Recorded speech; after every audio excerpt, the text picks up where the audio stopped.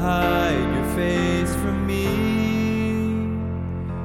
Lord, how long? Lord, how long? Abortion in the Church, a document of Evangel Presbytery.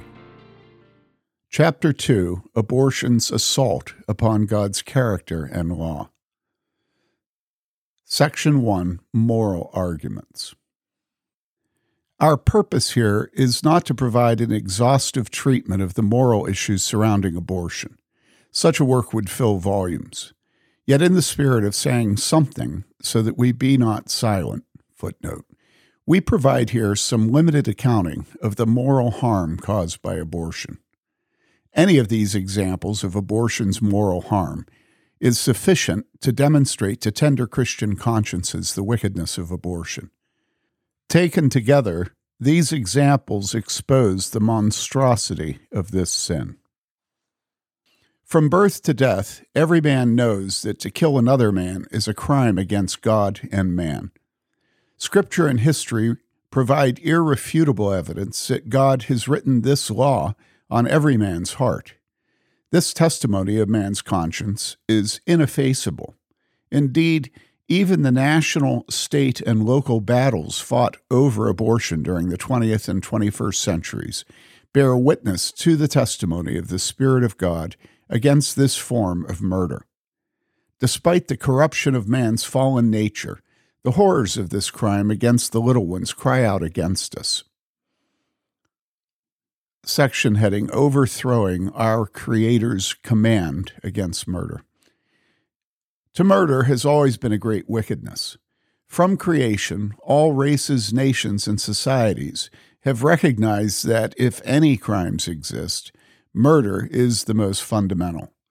Abortion is no exception. Subheading, Denial of the Right to Life.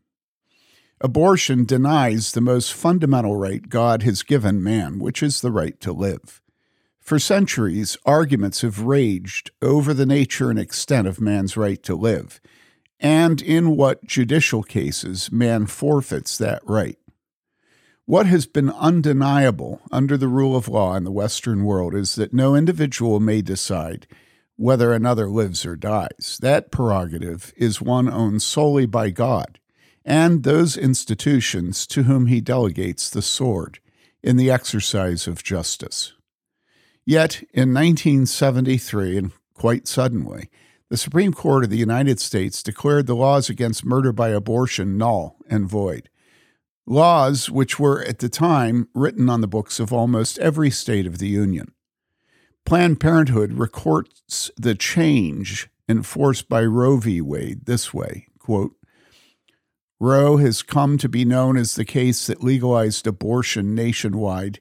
At the time the decision was handed down, nearly all states outlawed abortion except to save a woman's life or for limited reasons such as preserving the woman's health or instances of rape, incest, or fetal anomaly.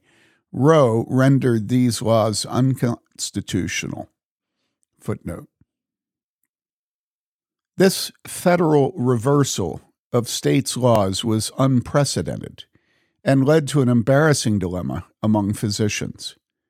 Sadly, like most Americans of the time, the medical establishment raised no outcry over the newly invented right of mothers to kill their babies. Now that this right had been created, the question remained who would carry out these murders.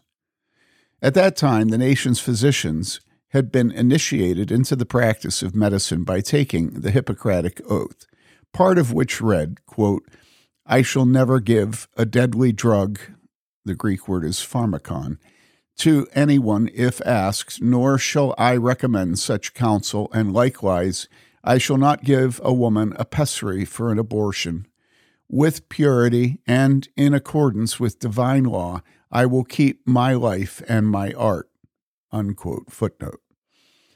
The Hippocratic Oath originated 2.5 millennia ago, and it represented the most basic commitments of physicians in their practice of the healing arts.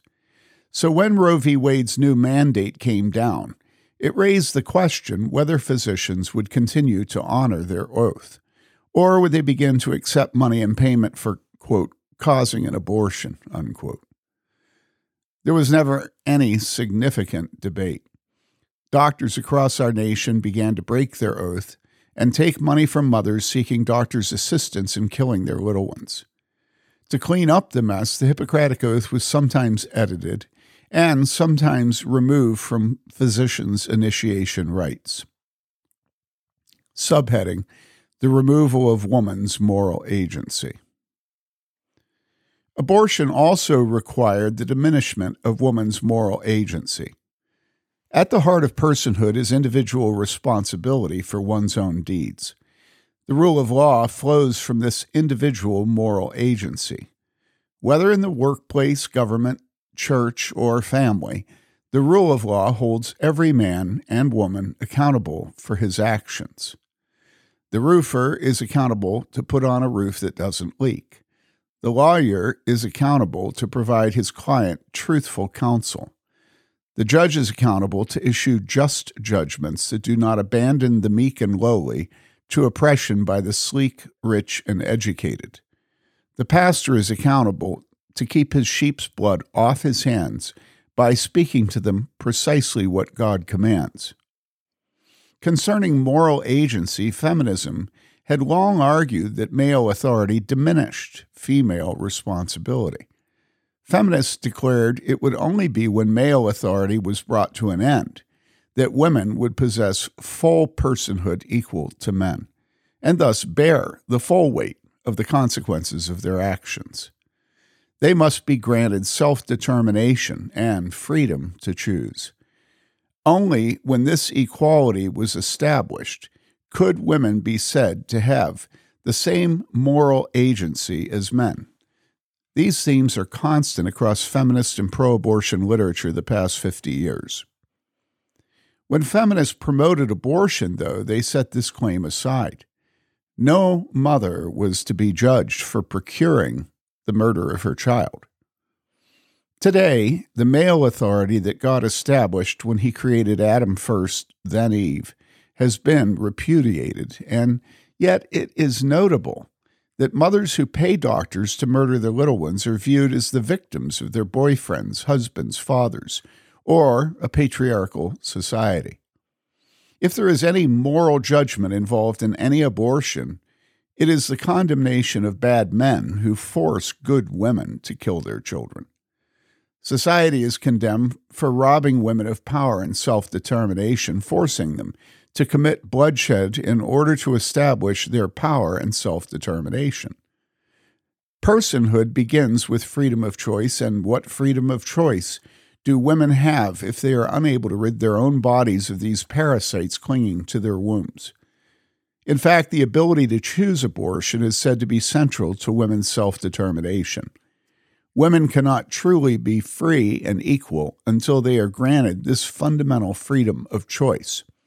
Feminists demand that their sex's life-givingness, footnote, must be subject to the mother's choice, whether or not to allow this life God has placed in her to continue.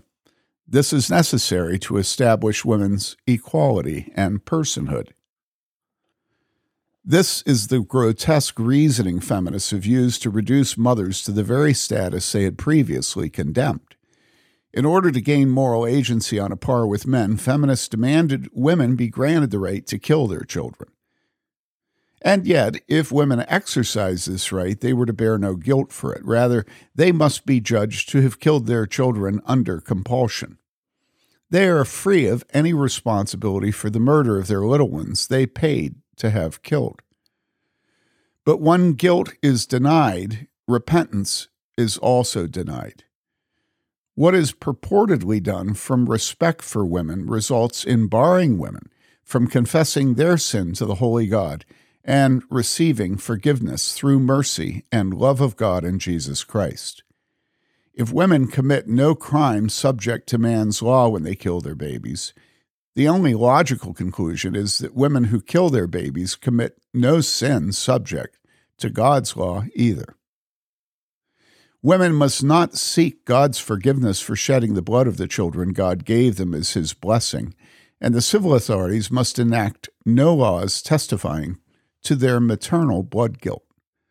The woman has, in effect, become what the feminists feared, a non-agent functioning only as the victim of male figures in her life, denied any responsibility for her own actions. Footnote. Yet why should this be so? After all, the man who beats his wife or children is responsible for the harm and suffering he causes the members of his household. Equally so, the woman who beats her husband or children. She, too, is responsible for the harm and suffering she causes her intimate family members. If a father rapes or murders one of his children, no prosecutor, court, judge, or jury will hesitate to punish him for his crimes. Equally so, the mother who rapes or murders one of her children. Any just society will demand her trial and punishment, and the judicial system will carry out this difficult work. Why, then, have 83 pro-life leaders of national and state organizations issued a press release opposing any laws to, quote, punish, unquote, mothers who kill their preborn children? Their press release was issued in the weeks following Politico's leak of Justice Alito's draft opinion in Dobbs versus Jackson Women's Health Organization, and it was drafted and signed by the leaders of organizations including the Ethics and Religious Liberty Commission of the Southern Baptist Convention, the U.S. Conference of Catholic Bishops, Americans United for Life, the Faith and Freedom Coalition, Life Issues Institute, the National Association of Pro-Life Nurses, and the National Right to Life. The letter reads, quote, "Women are victims." And by the way, at this point, I'm going to emphasize what is in the original in bold. And most of what I'm going to read has their emphasis. "Women are victims of abortion and require our compassion and support.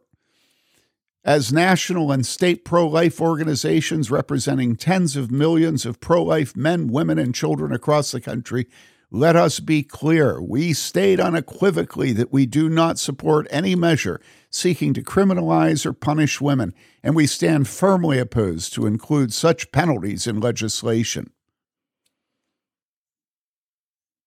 We understand better than anyone else the desire to punish the purveyors of abortion who act callously and without regard to the dignity of human life. But turning women who have abortions into criminals is not the way." Unquote. Footnote. While it is true women and men, other than the baby's mother, usually share the blood guilt of the murder of the preborn, it remains hard to fathom this denial of the moral agency of the women who most often are the ones who actually pay for the drugs or surgery to kill their baby. Wise Solomon recognized the mother who wanted the baby dead to be the evil moral agent in the dispute and penalized her for it. Footnote. Was Solomon wrong? How have we come to think so lightly of the minds, consciences, and souls of women that we issue statements absolving them of any responsibility for their murder of their own children? Do these pro-life leaders claim to speak for God in their dispensing this public absolution to mothers who have aborted their preborn children? No murder is hidden from God.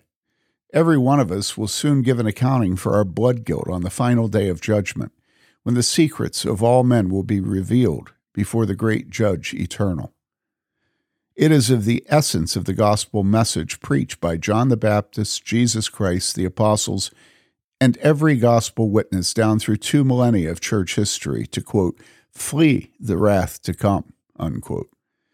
How then can those professing faith in Jesus issue public statements that women who have murdered their preborn children are merely, quote, victims of abortion, unquote, who, quote, require our compassion and support, unquote, and that they are adamantly opposed to any law which would declare these women, quote, criminals, unquote? To be sure, these post-Roe days will require wisdom in the writing and debate over states' abortion legislation. No two states are alike, and civil authorities of each state will bear the responsibility of decisions concerning who should be held accountable for the shedding of these little ones' blood, as well as how, when, and in what way. Given a particular state's demography, it may be wise not to use the force of law against mothers who buy the murder of their preborn children. Nevertheless, no follower of Jesus Christ should ever declare moral or criminal absolution concerning such mothers. God will judge us, and it is no kindness for any leader to declare that those bearing blood guilt are only, quote, victims, unquote, of this abortion they have purchased, and that no one should, quote, punish them, unquote. On the other hand, assuming such pro-life leaders are successful in their attempts to stave off any criminalization or punishment of mothers who abort their little ones, the truth, always held precious by the Church of Jesus Christ, remains with us today, to proclaim repentance for the forgiveness of this sin too, as also every other form of wickedness. Luke 24, verses 46 and 47. Quote, Jesus said to them, "Thus it is written, that the Christ would suffer and rise again from the dead the third day, and that repentance for forgiveness of sins would be proclaimed in his name to all the nations." Unquote. The path forward from the blood guilt of abortion is not claiming victimhood and denying one's moral agency, but acknowledging our guilt and fleeing to the cross of Jesus Christ for his forgiveness. Those of us who love Jesus have done the same and continue to do so daily, and will welcome you into the household of faith, the Church of the Living God. Subheading: The Death of the Conscience. Mother Teresa of Calcutta used to say there are two deaths in every abortion. Quote, "The mother herself kills, destroys, murders her own child, created by God himself for greater things, to love and to be loved, created in the image of God, created to be his presence in the world today. I mean destroying, and in killing that living reality of the tenderness of God's love, the mother kills too, the child and her own conscience. For life, she will know she has murdered her own child with her own decision." Unquote, footnote. God's moral law is written on each man's heart so that our conscience testifies to each of us what ought and ought not to be done. When women and men act against their conscience, particularly on an issue of such gravity, they sear their conscience and leave it on life support. Despite all the supposed evidence denying the suffering of mothers who choose abortion, the murderess bears her guilt and shame for the rest of her life. Grievous and often repeated sin of this nature can so harm the conscience that it ceases to function. Such a woman has lost not only her child, but God's gift of knowing what sin she has committed. For herself, her family, and her society, this grave evil gives birth to grave consequences among all those who know and love her. They may not know the cause of her moral disease, but they suffer it along with her. As one example, the children she chooses to give birth to end up being her wanted children, and they too suffer guilt and shame, sometimes called, quote, post-abortion survivor syndrome, unquote, footnote. We must not allow our bloodlust to fool us. Galatians chapter 6, verses 7 and 8. Be not deceived, God is not mocked. For whatsoever a man soweth, that shall he also reap. For he that soweth to his flesh shall of the flesh reap corruption. But he that soweth to the Spirit shall of the Spirit reap life everlasting. Now do I sleep the sleep of death? Have my days